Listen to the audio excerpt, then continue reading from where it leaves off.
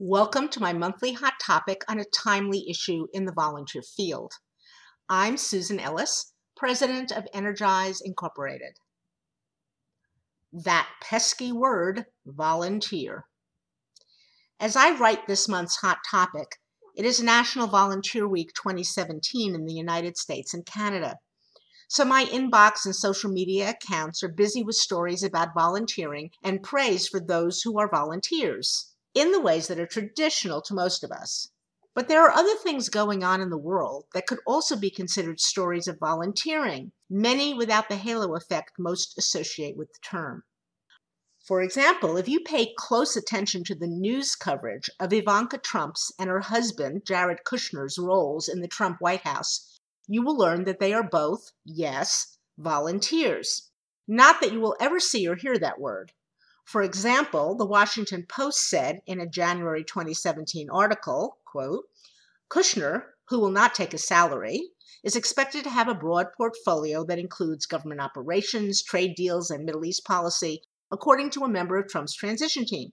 In a statement, the transition office said Kushner would work closely with White House Chief of Staff's Reince Priebus and Chief Strategist Stephen K. Bannon to execute Trump's agenda.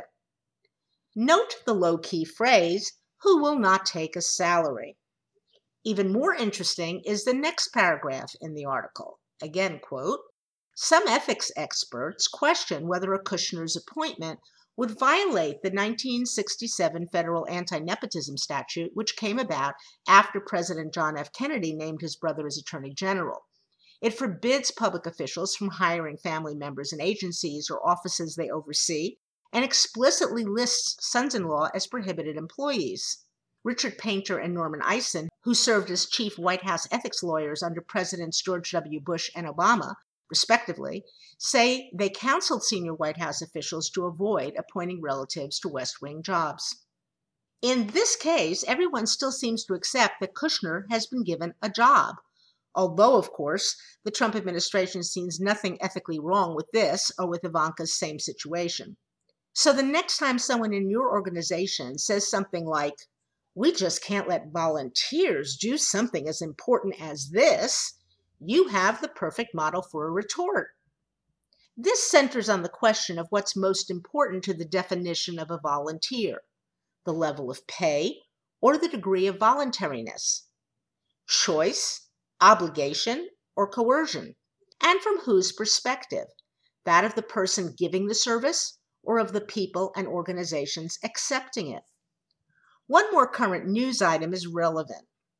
Undoubtedly, you've seen those pictures of the man being dragged off the United Airlines plane after he wouldn't, quote, volunteer, close quote, to give up his seat.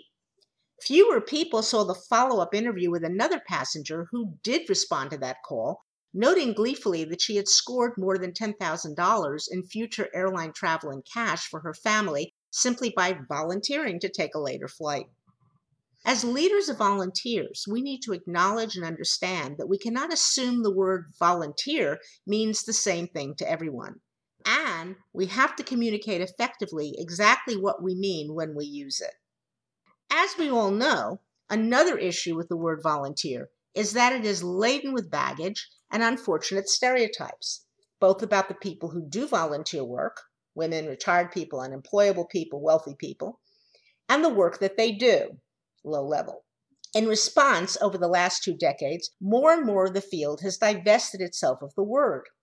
To illustrate this, I'm happy to share a handout that I've kept updated for many years called What's in a Name? And if you're listening to this podcast, you can go online and download that PDF. The Corporation for National and Community Service is a pertinent example. It is currently in danger of being defunded, which I hope does not happen. But I also have to say that it has undergone great mission drift from its original volunteer-focused mandate.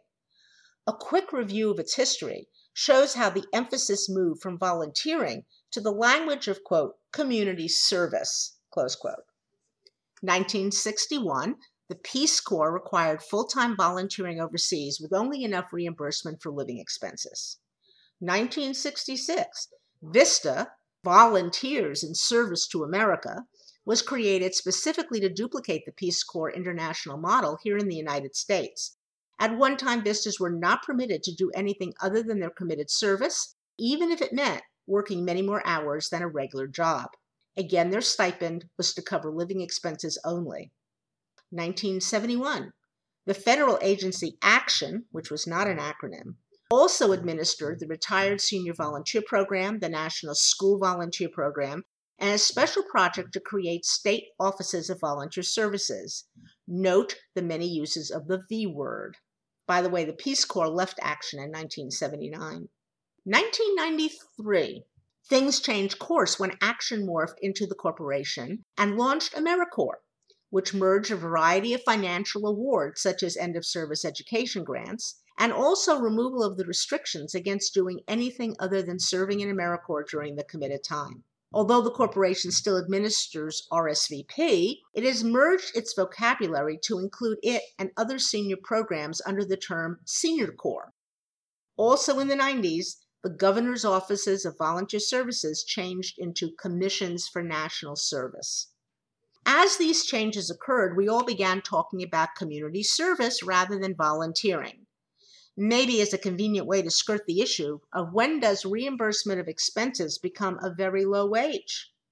Note, too, that today the corporation does not participate in National Volunteer Week, preferring instead to promote AmeriCorps Week held in March. So, should or do we give volunteer recognition to AmeriCorps members? How about student interns receiving academic credit, which doesn't buy bread, or business people who prefer to do pro bono work? What about all those people who go above and beyond the requirements of their paying jobs?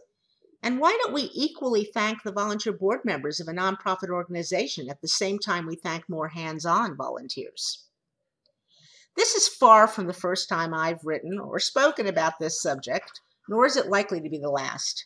As early as 1978, Catherine Campbell and I laid out a number of issues regarding vocabulary in our field in the introduction to our book, By the People, A History of Americans as Volunteers.